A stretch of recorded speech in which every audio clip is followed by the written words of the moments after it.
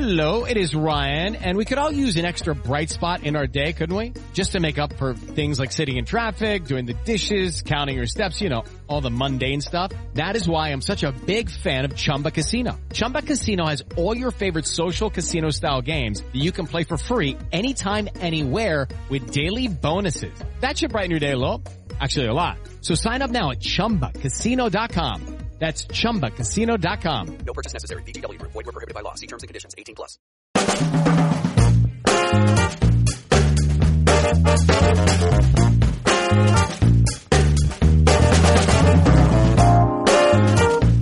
Hi, welcome to Remote Controlled, Variety's TV podcast. I'm Deborah Birnbaum. Every week, we'll bring you conversations with some of the best and brightest in television, working behind and in front of the camera. On this week's episode, we're talking about the third and final season of The Leftovers with executive producer Damon Lindelof. So stay tuned.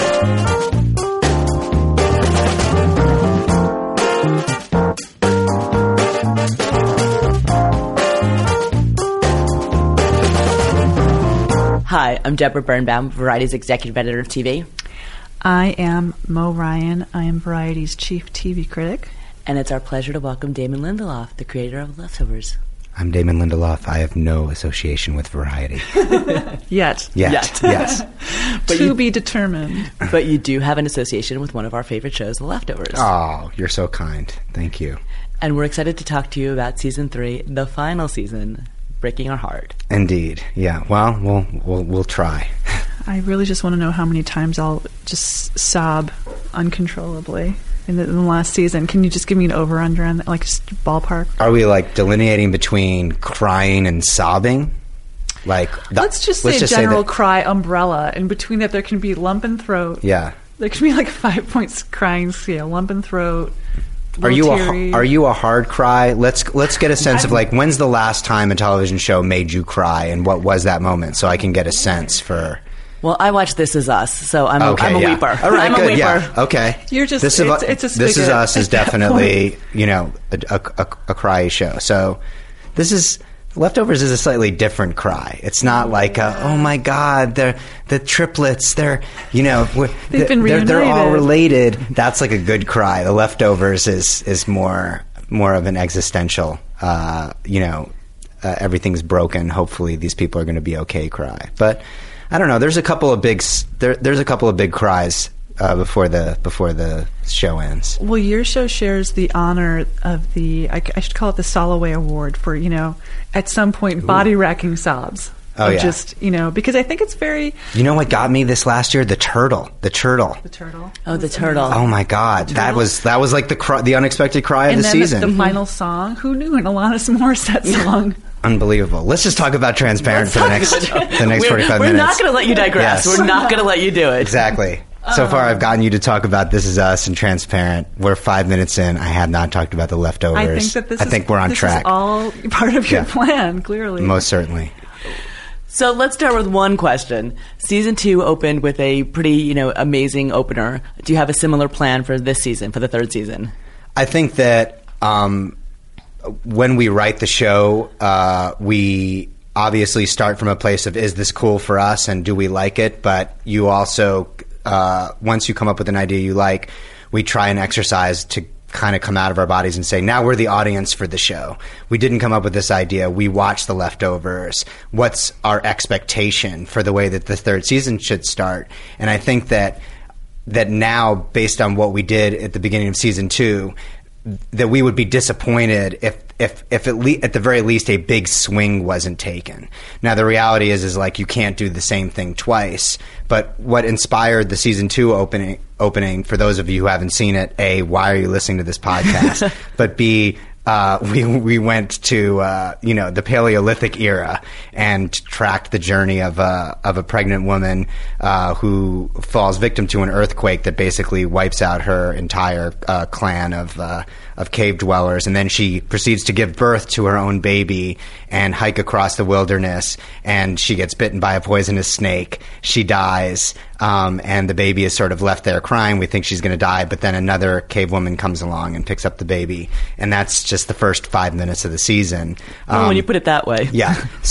But what we loved about it, and I think what inspired it, was there's this Coen Brothers movie called A Serious Man that I love, and it starts with this kind of very disconnected fable about a Dybbuk, and then the movie never explains why they chose to start that way. There's no the connective thread is more emotional, thematic, philosophical, etc. But I just love openings like that, and there are obviously hints all along the way through the second season of Leftovers that I think reconnect back to that opening.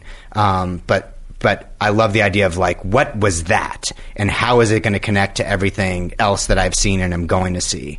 And to that end, we tried to do that again in an entirely different construct, and we tried to be mythic in our storytelling.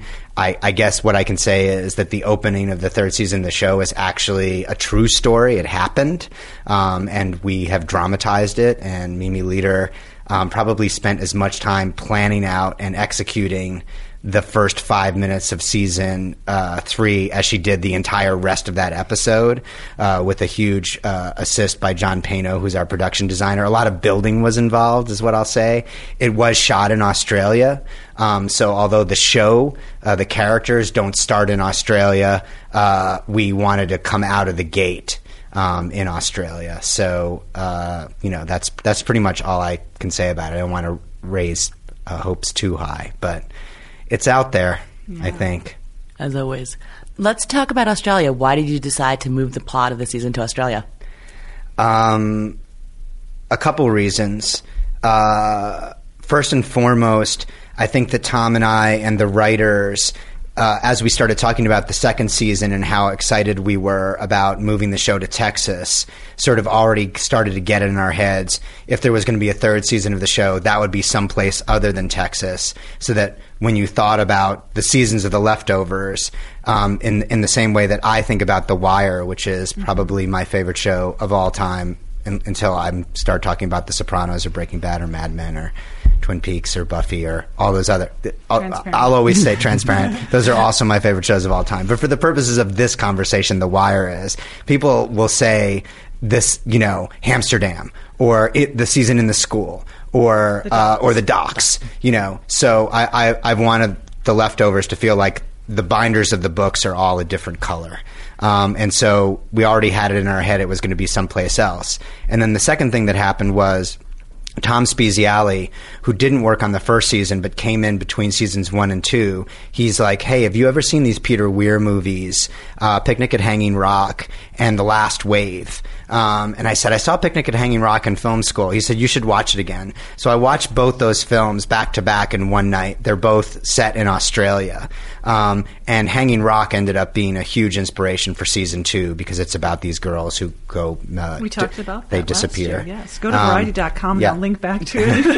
It's an amazing... Shameless plug. It's an amazing movie. And what's incredible about the movie is, it starts with, a card that says, 100 years ago in Australia, these girls went on a picnic and they disappeared, and their disappearance was never solved. And then the movie just starts, and you're like, oh, they're going to show me that, but they've already told me they're not going to solve it. That's like a Lindelof fastball. Sounds very familiar. So, where have I heard that before? I'm listening. Yeah. And it also feels like it's a true story, but it's completely made up. Also a Lindelof fastball. So, loved Hanging Rock. But then The Last Wave was the other movie. And The Last Wave ended up being kind of the inspiration for the third season of the show. I think both thematically and literally. But more importantly, Australia just feels weird. There's just something... it feels like very mythic and ancient, but also very modern. It's kind of stuck in a time warp in many ways. So that idea of you could just kind of go wandering out of your house and end up in the outback. So you can use Australia as both a dystopian future in the Mad Max movies, but also this kind of ancient past. I was really fascinated, particularly in The Last Wave, with the indigenous people of Australia, the Aboriginals. That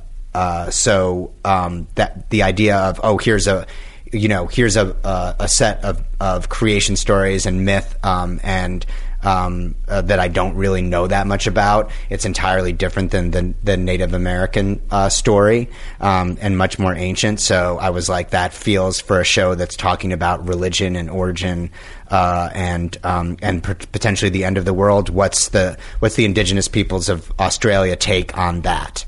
And so all those things started getting us excited about Australia. So when we were writing season 2, Kevin and his dad, Kevin Sr., are going on a walk in the second season, and Sr. tells Kevin, as Kevin is contemplating what to do with his life, Sr. gives him some advice, is like, get the, can I say fuck? Can I? Yes. Yeah. Get the fuck out of Mapleton. Go, the world ended. Why don't you go and start it up again? Me, I'm going to Australia. And so the idea was basically like Sr.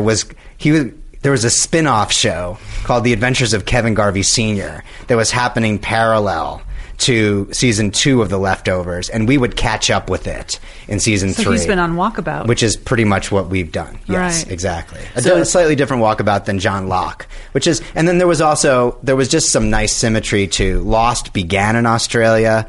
The Leftovers is going to end there. I liked that. I liked that idea. Wow. So is that what brings the characters to Australia? What? Kevin Sr.? Mm-hmm. I'm not going to answer that question. But I'm going to ask it. I can say no. Kevin Sr. happens to be in Australia, and I think that's what everyone is assuming, the reason for going there. And I'll also say that the characters don't relocate. They don't move to Australia in the way that they moved to Miracle. We wanted it to kind of feel like it was one of those like 4-episode runs of the Brady Bunch, like when they go to the Grand Canyon or they go to Hawaii, but they just never come back. Oh, so the characters are visiting Australia, and as opposed to like, hey, like things didn't work out in Miracle, let's move again. But I think we had something of maybe a little indication of this, because my favorite episode thus far of The Leftovers is International Assassin. So I have a twofold question based on that, which is, we saw through the television in Kevin's whatever that experience was, he was somehow, Dad was there, and right? Was that? It seemed like he was in some. We don't know where he was. I think it's probably worth watching that scene in International Assassin or linking to it in this podcast. Mm-hmm. But Kevin Sr. definitely says some things. But again, some people are of the mind that none of that happened and it was all in Kevin's head. I'm not entirely sure that I would agree with those people, but I don't want to ruin their perception of the show. So, right. All I'll say is whatever it was that Senior said in International Assassin, we will be revisiting. We should pay attention to that. Yes. So my follow-up question is... It was not a dangling thread. We're tying up all the threads on The Leftovers. Well, one of the things that Lost was really good at, and I think The Leftovers is good at too, is doing an episode that's like an episode that is a big swing. And so is there... I just want you to say that there's going to be another International Assassin, what I love about that is something that I really did love about Breaking Bad or Mad Men, which is that as a discrete unit of the show, it fits into that arc and it moves it forward, but it has its own heft and its own internal logic and tension. And are you going to do that again this season? And there's one answer that I will accept. There's only one right answer. Here's not leading the witness. Here's the answer that I will give, which is, as I mentioned, the writers, and it does bear mentioning, in addition to Parada and Spezialy, like so much of this show comes from the minds of people other than me to its incredible benefit. So many writers contributed to the third season of The Leftovers. They bear mentioning. I'm just thinking around the table because we haven't written in 6 months, but there's Tom Spezialy, Tom Parada, Nick Hughes, Patrick Somerville, Leela Bayok, Carly Ray, and Tamara Carter. So just an amazing group of people. But we all basically said, like, okay, if we were watching the show, would we want there to be an International Assassin too? Like, or should we just quit while we're ahead? And that conversation lasted for quite some time. And all I'll say is, if we eventually came to the conclusion that there should be one, it was incumbent upon us to make sure that it was just as unexpected as the first time around, and that we took risks in it, and it wasn't just the same old, same old. At least there was a new idea. Terminator 2 or Aliens are great sequels that introduce new ideas into the movie versus this time it's a boat that's out of control, and Keanu Reeves passed, like when Keanu Reeves passes on Speed 2, don't make Speed 2. Bad idea. All props to Jason Patrick. Wow. So it's a different hotel chain. So he wakes up and that's correct. It's a DoubleTree. Yeah, exactly. It is not a Hyatt property. It is. It's a motel. Hashtag DoubleTree. Yeah. So what is Kevin's frame of mind going into this season? I guess what I can say is, and I don't think that this is a spoiler, but if you are averse to any kind of spoilers, you should probably stop listening. But if you've seen any of the materials for The Leftovers, you know at the very least that Justin Theroux is sporting like an amazing beard. It is a real beard, unlike Matthew Fox's beard in the flash forwards of Lost. And it takes someone a fair amount of time to cultivate a beard of this. So a period of time has passed. Let's just say a significant period of time has passed between the ending of the second season and the beginning of the third season. And part of the fun is that we just drop the audience into this, and they sort of have to figure out like what has happened while they've been gone.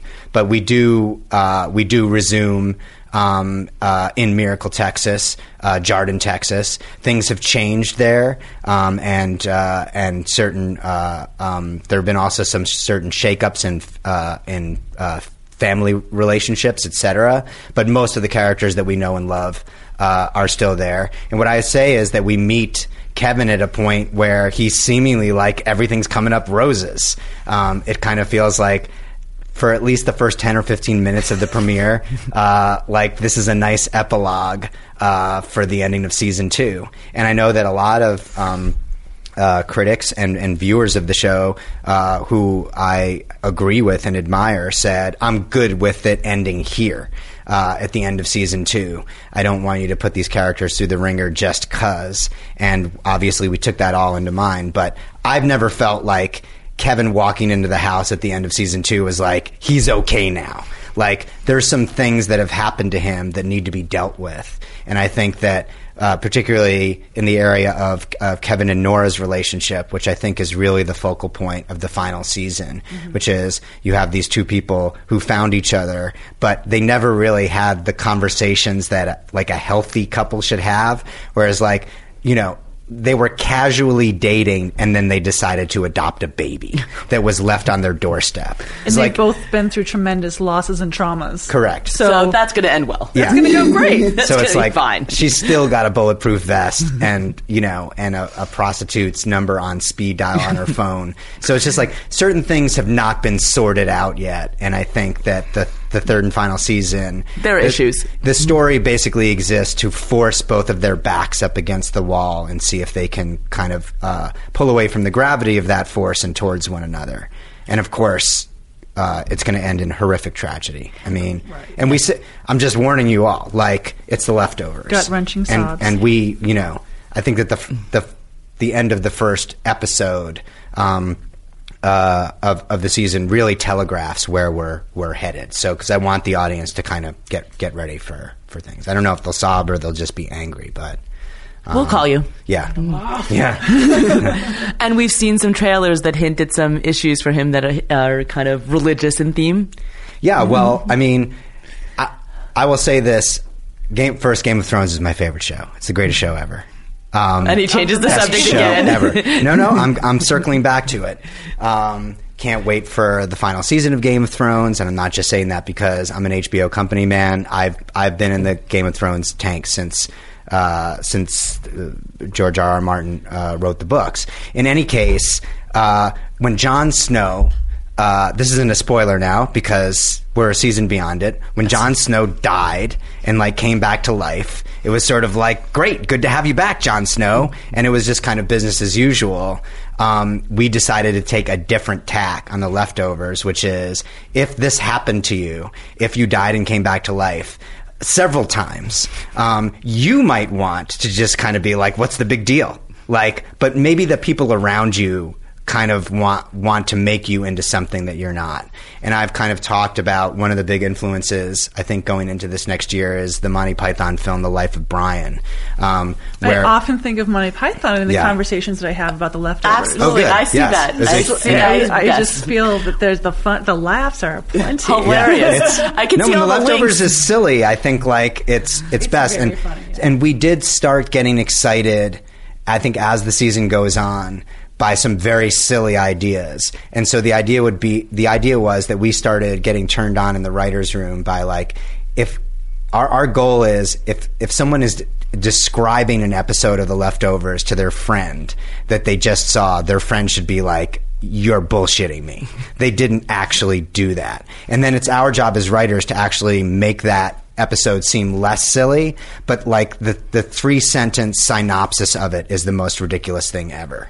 And so, Life of Brian is about the guy who is basically, next door to Jesus Christ, who finds himself, fleeing from the Romans, and in an effort not to be killed, he starts preaching on a soapbox, and these people start gathering around him, and they're like, "What is it you were saying?" So I love the idea of the reluctant prophet. I think all these movies, whether they're superhero movies or even Buffy, there's that idea of like, you are the chosen one. And I think it would just be really interesting to have a character be like, no, I'm not, no, I'm not, no, I'm not, over and over and over and over again. I wonder if showrunners ever feel that way. That they're the chosen one? Well, that people have extreme expectations for them and that it's very difficult to meet them sometimes. I asked that in the question. I'm probably going to make you really nervous with my question, but this seems like a trap for the inevitable Lindelof compares self to Christ metaphor. Well, no. But I'm going to go ahead and, I think it's not even just Lost, but you see that a lot with people like, why didn't you know this from day one? 6 years later, why didn't it's like people ascribe a sort of omniscience and perfection and to people who create TV shows that I think like no human could really fulfill. Like that just becomes something. You've been thrust into this sort of role as sort of like someone who is landing these literal planes sometimes with Lost, and sometimes it's like kind of an overwhelming thing. Do you draw it all from that experience for yourself? I don't think it's an unfair expectation. I mean, it's an it's a tremendous amount of pressure to be viewed as for the expectation to stick the landing every time and for there to be perfection. But when you go and you watch a baseball game and you're rooting for that team, your expectation is for whoever's at bat to get on base. And when they don't, it's disappointing, and you go like, well, you can't get on base every time, but you still expect it. And then people like Vince Gilligan come along, and he's like, oh, shucks, I'm perfect. and they show you that they, can basically produce an entirely flawless television show for multiple years without ever, I've yet to meet the person who's basically like, so nice, Breaking Bad season X was kind of subpar. I mean, it just got better and better and better. So my argument for it's impossible is not true, because there are a number of television shows that I think, where the showrunners did execute a perfect vision. Well, I guess I was thinking also of season 3 that you are essentially landing this plane, and this is a show with a lot of big ideas, and I mean, how was it a different thought process? Because this is something that's about faith and about community and how people view these huge issues, like tectonic issues in people's lives and in the world. The issues of belief, God, loss. Like all these things. Was it much harder in terms of a challenge to land a plane with that many? Well, Mo, you know what happens when I try to land planes. The fuselage is over here. No, I mean... And we promised we weren't going to bring it up. Yeah. Look, I think that the idea of scale was always something that was very present in our minds as writers, and so super important to us that there are shows like Buffy or Lost or the X-Files that essentially say the end game of the show is basically the fate of the world itself. Like if Mulder and Scully fail, that's it for the world. The aliens win. Or if Buffy and the Scooby Gang fails, that's it for the world. And Lost, if Jack and the oceanic survivors fail, that's it. That's the end of the world. We wanted to play with that idea in the final season of The Leftovers because the show starts with an event where 140 million people disappear, 2% of the world's population. So there is an expectation of the audience of like, well, at least 4% should disappear in the finale. I mean, you kind of you've got to scale up. But I think that we wanted the series more dragons. Dragons, absolutely. Everything's better with dragons. We wanted things to feel as intimate as possible and scale down. So because that's where the bread and butter of the show can feel big without playing in the same terrain. That said, we did want to play with that expectation. But most importantly, and I'm not just saying this because of the current climate in which we live, because we wrote the show basically between January and August of last year, of 2016. We were really interested in this idea of lying and fake stories and sometimes propaganda. Wait, where have I heard this? But sometimes the bullshit makes you feel better, and so it's a magic feather for Dumbo, where it's basically like, don't try to talk me out of my belief system. It's actually working for me. And it's great it's great that you're an atheist, but actually I love going to church and connecting with that energy that I feel at church. And I don't want you to talk to me about how the Shroud of Turin is a hoax. Like, I want to connect with my belief system. And so the show has always been really interested in this. The characters are spiraling in search for a system of belief that will make them feel better and that can kind of reconcile this idea of at any moment it could happen again.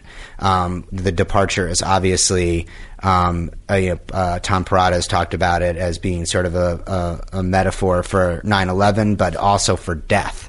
And so anyone of a certain age, I'm 43 years old now, I've unfortunately had the experience where I'm just traipsing through my life and the phone rings and someone who I loved, who is super close to me, in this case my dad, was gone. And so that's what the departure feels like. And so this idea of like finding a belief system where you can reconcile that and not be terrified that it's going to happen again is of paramount importance to these characters. And they've been sort of grasping onto more ludicrous belief systems as time goes on. But it's also really fun when they collide with other people who have even more ludicrous belief systems, and they're sort of like, oh, your belief system is so much more ludicrous than mine is. And so that idea of judgment is built into the concept of the rapture. The evangelical thought is that when the rapture happens, there's a 7-year period of tribulation, judgment, and then there's like a second opportunity to go up to heaven depending on how you behave. And several of the characters get kind of enthusiastic about this idea, which is, again, not to give too much away, but this idea of this, we called it the 7-year itch. The primary story takes place 7 years away from the original point of departure, because they believe something big is going to happen on the anniversary of the departure, and that's kind of what we're working towards this season. You mentioned that you wrote this before the election. I like that you're like, he's not Voldemort, Deb. You can say his name. Say it. I do think say his name. Bannon. Stephen Bannon. It's okay. If I say it, it's not real. It's okay. Does it feel different in the light of day, in the light of where we're living now? We, like so many liberals, had blinders on, and we wrote the show in complete and total anticipation of a Hillary Clinton presidency. And I think that had we really felt like Trump was going to win, that there are several things that we would have done differently, but it will be really interesting to see how they play out now that he has won. Like, I will say in an upcoming episode, we deal with the Russians, we deal with a nuclear accident, all those things were funny.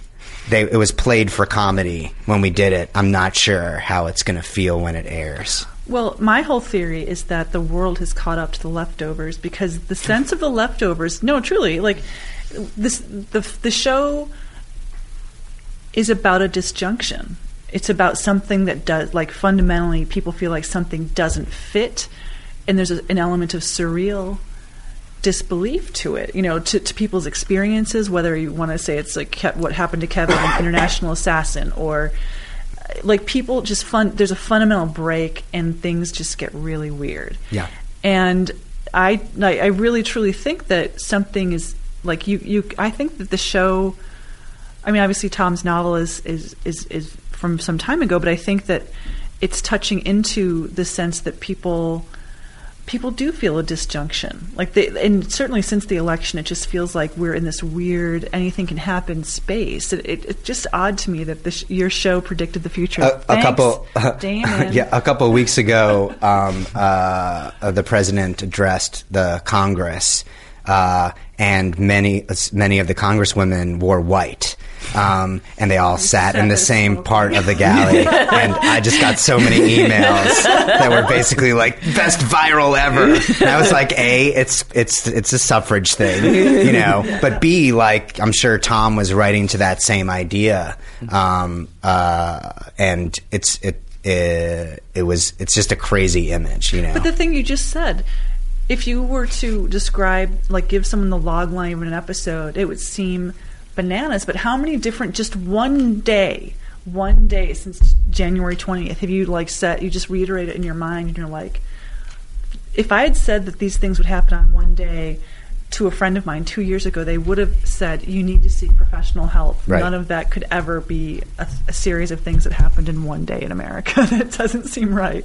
Well, look, again, we're still very early in it, and I do feel like looking at things through a distinctly, liberal lens. We live in Los Angeles. That's our political ideology. But I think for us, that idea of like everybody was just in shock, and that's our fault, because the fact that we're in shock is the problem. Not to get political, and so that idea of like you do live, inside your bubble, with your own system of beliefs in terms of the way that things are going to work. And when they don't work out that way, particularly on a very large scale, you do go into a form of shock. And so, like it feels like wah to say it, but like, so much sleep was lost. And it's like those 7 seconds when you wake up in the morning still, and you're just like, oh, like what a beautiful, and then you shit, like, I mean, that's a part of it. But, we have an amazing resilience as a species to just kind of keep on keeping on, as they say. And that's one of the things that I admire most about the characters on the show is it feels like one of the things that makes the most sense to do is to just kill yourself in the wake of something like the sudden departure. For Nora, for example, you just basically go like, why even go on living? Mm-hmm. But they keep moving forwards, and I think that there's just something admirable to getting out of bed in the morning. At least I keep telling myself that, because I'm unemployed right now. Well, that's all I'm doing. The main question really about resilience is, how horrible are you going to be, Reverend Matt? Like, what terrible, terrible things will befall Christopher Eccleston's character? Did you have like a special writers' room meetings just devoted to like, how can we be terrible to this guy? I would argue that, in like, that you could basically make columns for all of the characters, and Eccleston, your heart just breaks for the guy because of his performance, and he's so like well-intentioned and so unflinching. But like, have we put him through anything worse than what Nora's been through, or what Kevin's been through, or what John Murphy's been through, or what Evie Murphy's been I mean, I do think like those things, stick out, but like the worst, he gets a little bit wet as he's trying to bring his wife in a wheelchair through a drain pipe, and he has to beat a guy with an oar.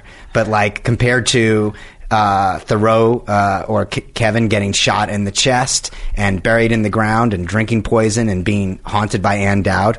Ann Dowd's wonderful, but look, it was a tough day.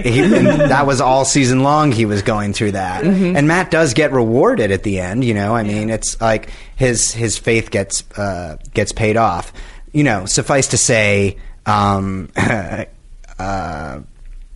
it's not going to be an easy season for Matt Jameson. Another question you're probably not going to answer, but I would like to just say for the record that Maureen Ryan pumped her fist I'm a when bad I said person. that. I'm a bad It was like that little. It was like that little baby me. I love it. Yeah. I was just saying another question I'm probably not going to get an answer to, but given that, how many of these characters are going to, we know that Kevin and Nora end up in Australia, but how many of the characters are going to come along with them as well? Are we going to get to see this whole, this family, this cast that we've grown to know and sort of love? It's mostly koalas. I know, koalas. Yeah. I think lots of koalas. A lot of dingoes. Syphilitic koalas. That's one of the things that we learned when we went to Australia is like, A, koalas are fierce, and B, they all have syphilis. So excellent. Thank you for ruining my world again. Fun facts by Damon Lindelof. They have just really good branding, koala bears. Nice. In any case, we had 10 episodes in season 1 and season 2, and we have 8 episodes in season 3. So immediately we were aware of the fact that we had to pace the show differently and think about storytelling a little bit differently with 2 less hours because we didn't want the show to feel rushed. And one of the things that became apparent to us very early was that we couldn't really introduce any major new characters into the show, especially if you're kind of moving into a modality of ending things. In season 2, obviously, we introduced the Murphy family, who ended up being a huge part of the second season of the show. But it takes time to introduce and care about a new family or new characters. And so we were like, okay, we kind of got to just dial in and focus on the characters we care about the most. And then we looked at all of them and said, who are the ones who feel like they have the furthest to go to achieve some level of closure, or to feel like they're in a better place than we left them, and then we made a determination there, and those are the characters that we ended up focusing on in the third and final season of the show. I mean, I can say that there's a lot less focus on the kids this year. Margaret Qualley got a movie that would have really interfered with our shooting schedule in Australia, and to come down to Australia is a big haul. Like, you can't just say, "Hey, we're in Texas. You're shooting the movie in LA." You can kind of come back and forth. So for Margaret and Chris Zilka, they're in the season for sure, but much less prevalent than they have been in previous seasons. Because I think that, especially because they're younger, those characters are much more resilient. So there is a focus on the characters that you know and love. We introduced maybe one new character, an Australian character, Lindsay Duncan. We talked about casting her. She's an incredible actor. And I can't wait for you guys to see who she is and how we introduce her. And then Scott Glenn, who basically, as Kevin Sr., was kind of a guest star in season 1 and season 2. He is now a series regular, and we're focusing on his story quite a bit this season. So that just didn't leave a lot of room for everybody. So we had to kind of batten down the hatches, as it were. That sounds reasonable to me. I always want more Scott Glenn. More Scott Glenn's a good thing. You will not feel like you didn't get enough Scott Glenn at the end of season 3. It's interesting because I in terms of going back to Justin Theroux's character, though, was your pitch meeting with him before season 1 essentially, there will be a lot of bodies of water and stuff about faith, really great character scenes, really wrenching, interesting, personal, emotional stuff, but it's mainly about getting you wet, drenched, head to toe. Was that essentially? When did that come up? When did that come up? At what point? Did he ever come up to you on set and just say, "What's up with all the water"? Just explain it to me. I think like in the pilot, which he obviously read before we cast him. The guy's shooting dogs at the end of it, so it's like he's like, "Oh, if you're down for shooting dogs, you're kind of down for anything." And I've told the story before, but it bears reiterating. He is so game for everything. I mean, we've never in the writers' room are like, "Oh, like Theroux's going to bounce on this." He always approaches it from the improv comedy approach of yes and, which is like, okay, that helped me make sense of this, but I want to do it for you. And the only exception was at the end of season 2, I texted him, "Hey, can you sing?" because Parada had just pitched the karaoke beat, and then he wrote back, "Why?" And I was like, "Oh, this is good because he's going to be really uncomfortable." He's, and that's going to be great. It's going to seem extremely awkward. Because if he had basically been like, to be honest with you, I'm kind of an amazing singer. There's nothing I hate more on television when like a character just sings awesome. Like if you're Mandy Moore, like I know what I'm getting coming into it, but it's sort of like, oh, like Mandy Patinkin, like you're an amazing actor. That's enough. I don't need you to suddenly like start singing "Man from La Mancha," And he's by the way, Saul Berenson should not be Mandy, singing. if you're listening, you had the voice of an angel, and also, why are you listening? But, come on. Yeah. But I mean, so it's like, but he never pushed back against doing it. He figured it out. This season 3 is really the karaoke season. Oh, absolutely. Karaoke and koalas. Well, there's I mean, your tagline. Yes, sir. What I'm willing to say HBO is, can have it. We'll let them have it. Many television shows have tried the musical episode, but none before now have tried the musical season. And I just kind of felt like, wouldn't it be great if everybody just sung constantly? And they're in Australia, so it's mostly AC/DC covers. Oh, for sure. Gotta be. Absolutely. Yeah. That and the Bee Gees. The Bee Gees. primarily. I'm in. Yeah. So given that this is your series finale, is it what you had in mind from when you set out to start the show? There's an organic sense of discovery along the way. This was much different than certainly Lost or a serialized show that relies heavily on mythology, because Parada was so explicit in his novel, and then he and I were very explicit when we first started doing the show, which is the show is not about answering the question, where did all these people go and why them, and what are the cosmic forces behind it. It's much more about existing in this world, and I understood that would make the show more of a niche show. Like, I think that there's another version of this show that's a bigger tent show where it's basically saying we are going to answer those mysteries. And so when you take that off the plate and say we don't have to serve that up, there, people may want it, but there's not an expectation of it. Really, there's an entirely different goal in mind, which is to just find a resolution for the characters that feels earned. And so the design of this season isn't really significantly different than seasons 1 and season 2 or season 3, kind of going back to what Mo was asking about Matt Jameson, which is you watch these characters run the gauntlet and take a tremendous amount of abuse, and both at the hands of the world, but also at each other's hands, and then they find some degree of grace at the end. I don't think that we are trying to reinvent the wheel here and say you're going to be blown away by the series finale. It's not at all what you expect. We're doing exactly the same thing again.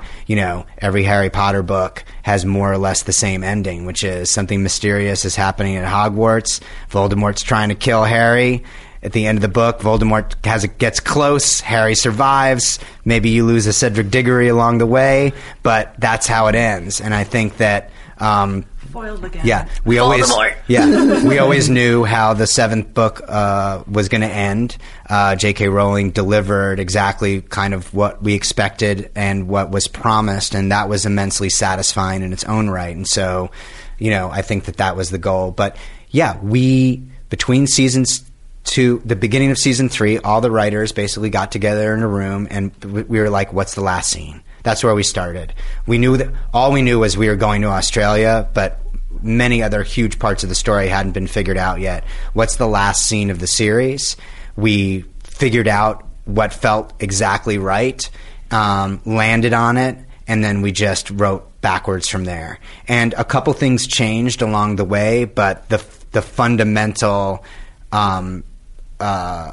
spirit of that scene, in both what it was about and what was happening in it and who was in it, stayed the same all the way through the writing process, and it was our North Star. So if people hate it, it's not, or if they love it, all I can say is, it was meticulously planned out, and our writer's room is a very tough writer's room, and ultimately incredibly rewarding as a result of that. And I think that there are none of the people in that room are sycophants, and nobody's in reality show speak, nobody's there to make friends. But it does matter to all of us because we hold each other in such high regard. So at any one time, and this person always changed, there could be one person in the room who is like, I'm not buying that.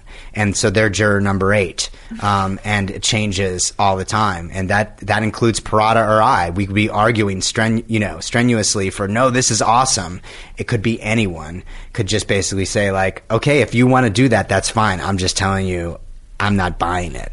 And so if we could get it to a place of consensus without it feeling like we compromised or watered it down, but in fact made it better or added the new idea to get it there.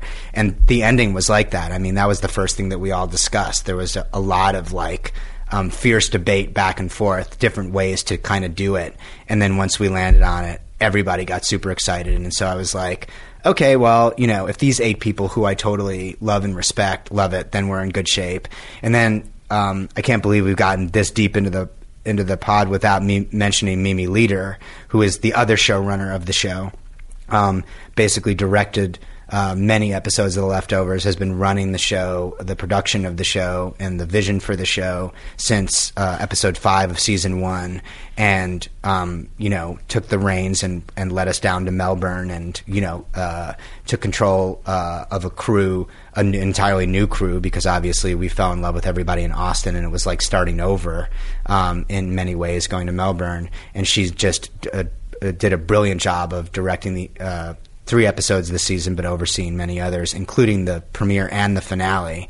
And when we pitched the finale to her, she was outside of that room, but had she said, I don't know if this makes any sense, but she loved it too. So it's sort of like, okay, like that's kind of as much as we can ask for. I'm reminded of another 3-season HBO show, Deadwood, where, there's been a lot of debate and writing about, well, should it have gotten another season, or the eternal like unicorn that is the Deadwood movies, which will never happen, I don't think. But that was a show that there's almost an ambiguity baked into how that ends. And of course, obviously, they didn't write to an ending, as you very specifically did, but we always knew that Community was going to continue. Like that was like it wasn't as mythology based either. I think it was very much character based, and it was like how do these people will continue to function, and that those worlds will continue to exist. So I guess I kind of think when I think of The Leftovers ending, I don't think of it as having, well, you better answer this. It's more like it doesn't necessarily have to be this ginormous. It shouldn't be a big or it can be. Thing, I mean, I'm not going to take off the table. I don't want to openly deceive the audience and say the world could end in the final episode of The Leftovers. I mean, like I'm not saying that with like a wink. Like that is very much in play. Like so, the world could end in reality before any of this happens. That's also true. a possibility. That's also just as possible. please, not before June 6th. That's all. That's all. I just want everybody to see the finale of The Leftovers. I think that's entirely fair. And I think that's a perfect note to end on. Wonderful. All right. Well, thank you so much for having me. Thanks for coming Thanks, in. Damon. Thanks, guys.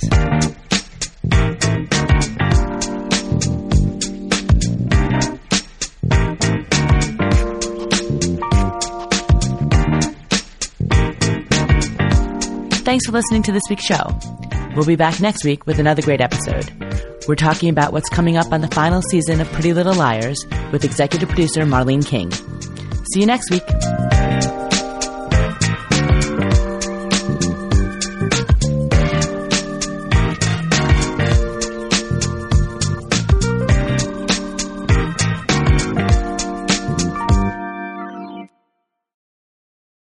Hello, it is Ryan, and I was on a flight the other day playing one of my favorite social spin slot games on ChumbaCasino.com. I looked over the person sitting next to me, and you know what they were doing? They were also playing Chumba Casino. Coincidence? I think not. Everybody's loving having fun with it. Chumba Casino is home to hundreds of casino-style games that you can play for free anytime, anywhere, even at 30,000 feet. So sign up now at ChumbaCasino.com to claim your free welcome bonus. That's ChumbaCasino.com and live the Chumba life. No purchase necessary. VGW Group. Void where prohibited by law. See terms and conditions. 18+.